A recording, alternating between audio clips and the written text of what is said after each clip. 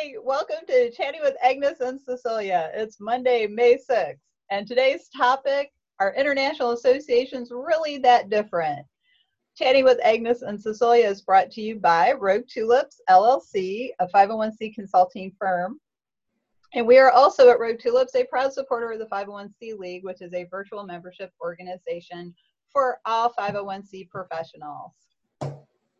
I'm here today with my co-host, Agnes Amos Coleman. I am Cecilia Sepp. I am the principal and founder and sometimes technical person behind this program. we do.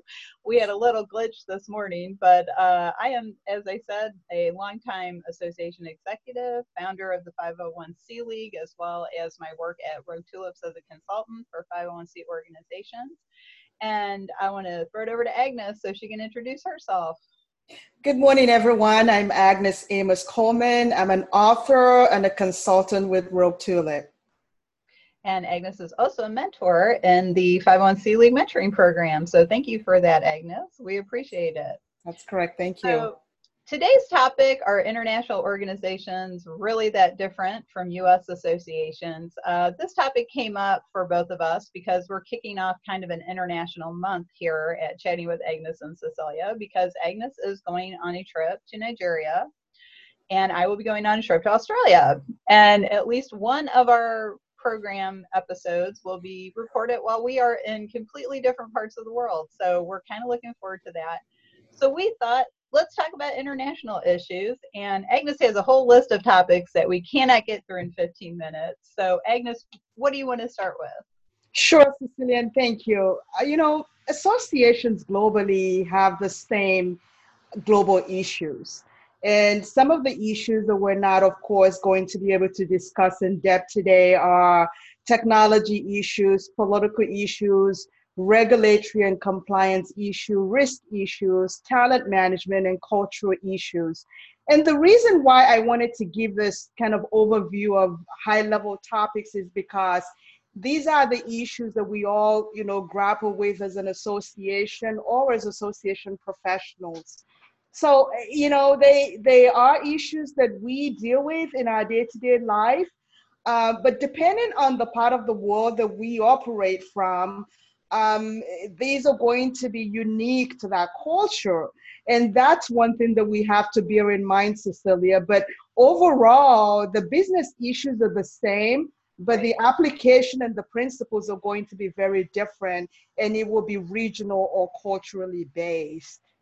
And those are excellent points, because we also face those in a smaller way in the United States, because the different regions of the U.S. are very different, north and south, east and west, Midwest, upper Northwest versus lower Northwest, Midwest, I should say. I think I said Northwest, I meant Midwest. But so we do have these different issues. Even just in the state where I'm from, Missouri, there's like this big divide between Kansas City and St. Louis for some reason. Probably because we're on opposite ends of the state, so it's very different. One of the things I was thinking about, though, is the benefit of technology for international outreach. I know a lot of U.S. organizations are really trying to be more global, which I think is great, because we need to find things that we have in common that connect us. But it also kind of brings us back to that the new boogeyman of GDPR. And I call it the new boogeyman because years ago it was social media, then it became the revisions to the 990 form. Now we're all like, GDPR, are we compliant or not? And I think that maybe that might be putting some U.S. organizations off. I don't think it should. I think that, we can definitely reach out to people. I know international components, like international chapters, can be an issue. How are you giving them service? How do we do this? How do we keep those things going? But I wanted to get your take on this. You've lived around the world, yes, different places, and over the years of just my studying and getting to know people and how things work, and actually helping start an international chapter earlier in my career.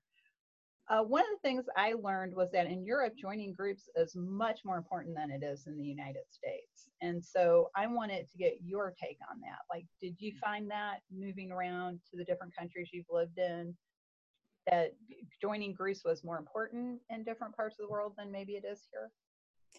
I don't think so. I think that the issue is, what you don't know. And knowledge, as you and I know, it's evolving. Right. And I think what you find is that as people begin to understand the impact of, joining groups and being part of the international community and the value that it brings, then there is that awareness to participate.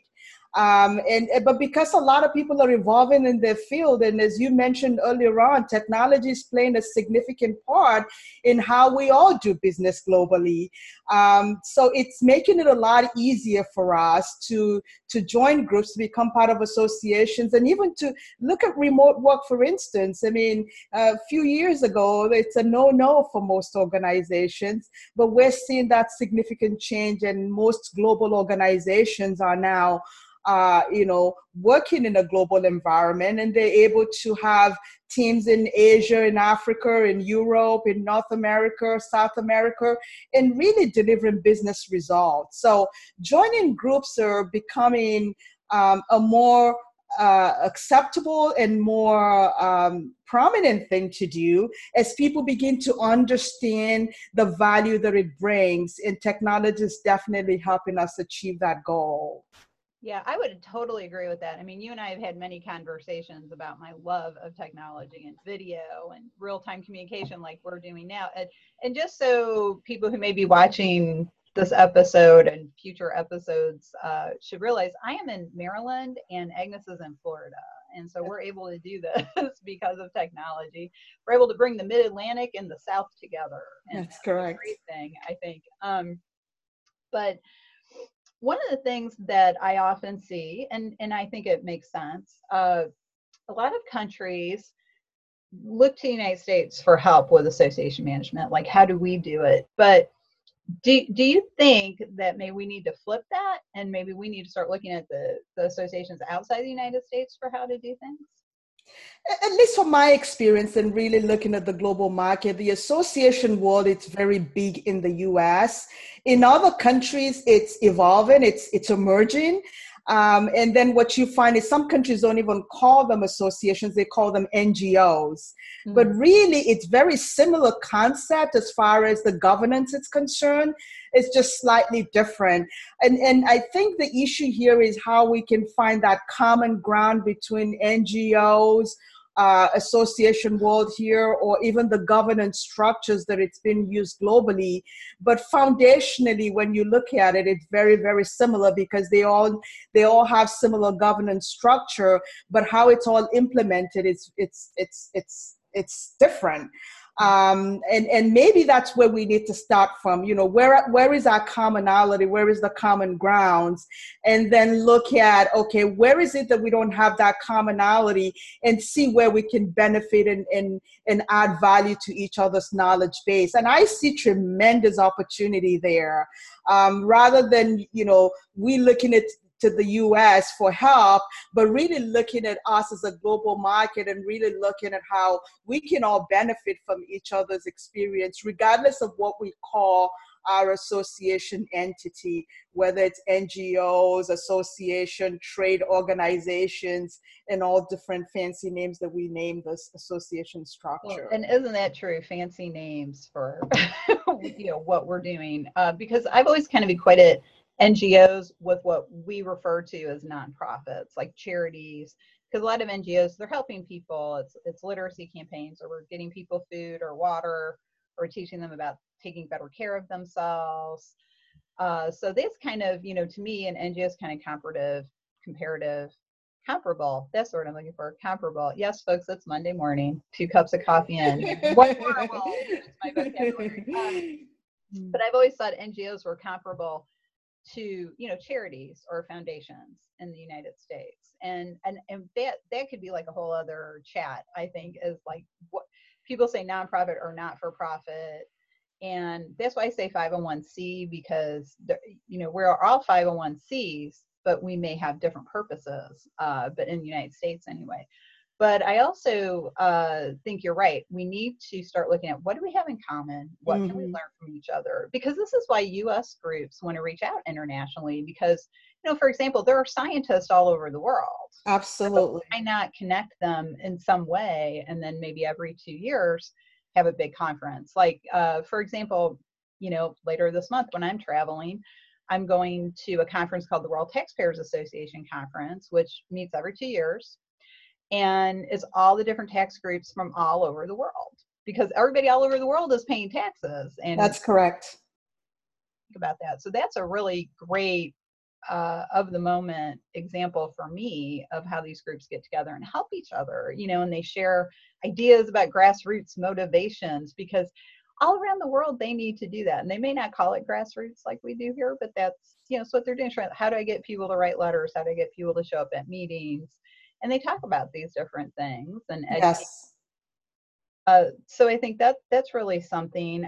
But I just really think it comes back to what you said a few minutes ago. What do we have in common? Let's focus on what we have in common, not what makes us different. And then what's unique about us we could share. And That's I think not just our profession, but I think the whole world would be a better place if we did that more often. agreed. And there's a lot of associations, Cecilia, to your point, that are very global in nature. That operate, they're registered in the US, but they operate from in all countries of the world, or even in Europe, that operate in all countries of the world. So there are associations, but there isn't enough of them. But the few ones that are there that do operate in the true global sense. And there is, again, tremendous opportunities to continue to look at some of those issues that we talked about, that really do, that are common, that really unite us, and look at areas how we can improve those issues that are very unique to our regions, But again, we've talked about a lot of those issues: technology issues, political issues, regulatory and compliance issues. Those are going to be regional. Risk issues everywhere, talent management, cultural issues. So again, it's really just finding that common ground for us. Yeah, and that I think is really the common ground. And I think that's kind of why people in other countries look to the US for some advice and examples. There's a lot of places in the world where associations are growing, whatever you call them, association, NGO, professional organization. I read a really interesting book years ago called The Scion Revelation Mm-hmm. by Lynn Picknett and Clive Owens. And it talks about the importance of joining groups in Europe and what a big part of the societal fabric it is. And I also had read an article about a woman's experience moving to France. And people in France say, by the time we graduate college, we've met everybody we need to know. And I think just some of those and I'm sure there's different viewpoints all around the world like that about groups within your society. And it's actually years ago when I was consulting previously, I did some work for the Lions Club International Mm-hmm. through Association Laboratory, and they were growing like gangbusters all around the world, Hmm. but they were not growing in the US. And that's what we were trying to figure out. It's like, well, what's going on in the US that's holding them back? And it was really, first of all, people in the US don't feel driven to join a group. They don't feel like they have to join a group. Hmm. It's more of a choice. Whereas like in the rest of the world, like Europe and Asia, for example, people felt like, well, I need to join this group in order to advance my career. And Mm. whereas like in the US, it's kind of like, yeah, we kind of join if we feel like it. You got to give me a good reason. But also it was something as simple as the Lions Club likes to wear a lot of vests and pins and things like that. And the younger people were not really into that. Were like, well, I don't want to get written up for not wearing my yellow vest kind of thing. And so it was really, it was kind of a very interesting, not just a generational issue, but a cultural issue about Yes. what drives Americans to change. Because Alexis de Tocqueville gets misquoted a lot about Hmm. his observations of the United States in its early years about joining groups, because what made our group strong is we came together when we needed to. Mm. And then we would disband those groups. And so it wasn't always like you always had to be in the group. So we have about 45 seconds left, Agnes. So I want to leave you with the closing comment before we wrap. Well, I think Cecilia, for closing, I see again tremendous opportunity for us as a global associations, NGOs, or whatever fancy name that we want to call ourselves, to really see a group as a way of helping us advance our careers. And even so, not even just advancing our career, but being part of a community. It really does take a community, to build anything or to succeed in anything, because nobody stands alone. And there is the value and that impact of community that makes us stronger people. And there is a great opportunity here for us as business professionals to really continue to evolve in this area and look at where the opportunity lies so that we can be stronger together.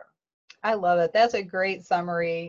Thank you, Agnes, as always, for being a fantastic co-host and bringer of ideas. And as we close today's meeting, we just want to remind you, exercise your mind, try out a new idea, and talk to somebody for 15 minutes. So until next time, thanks for joining us. Thank you. Bye.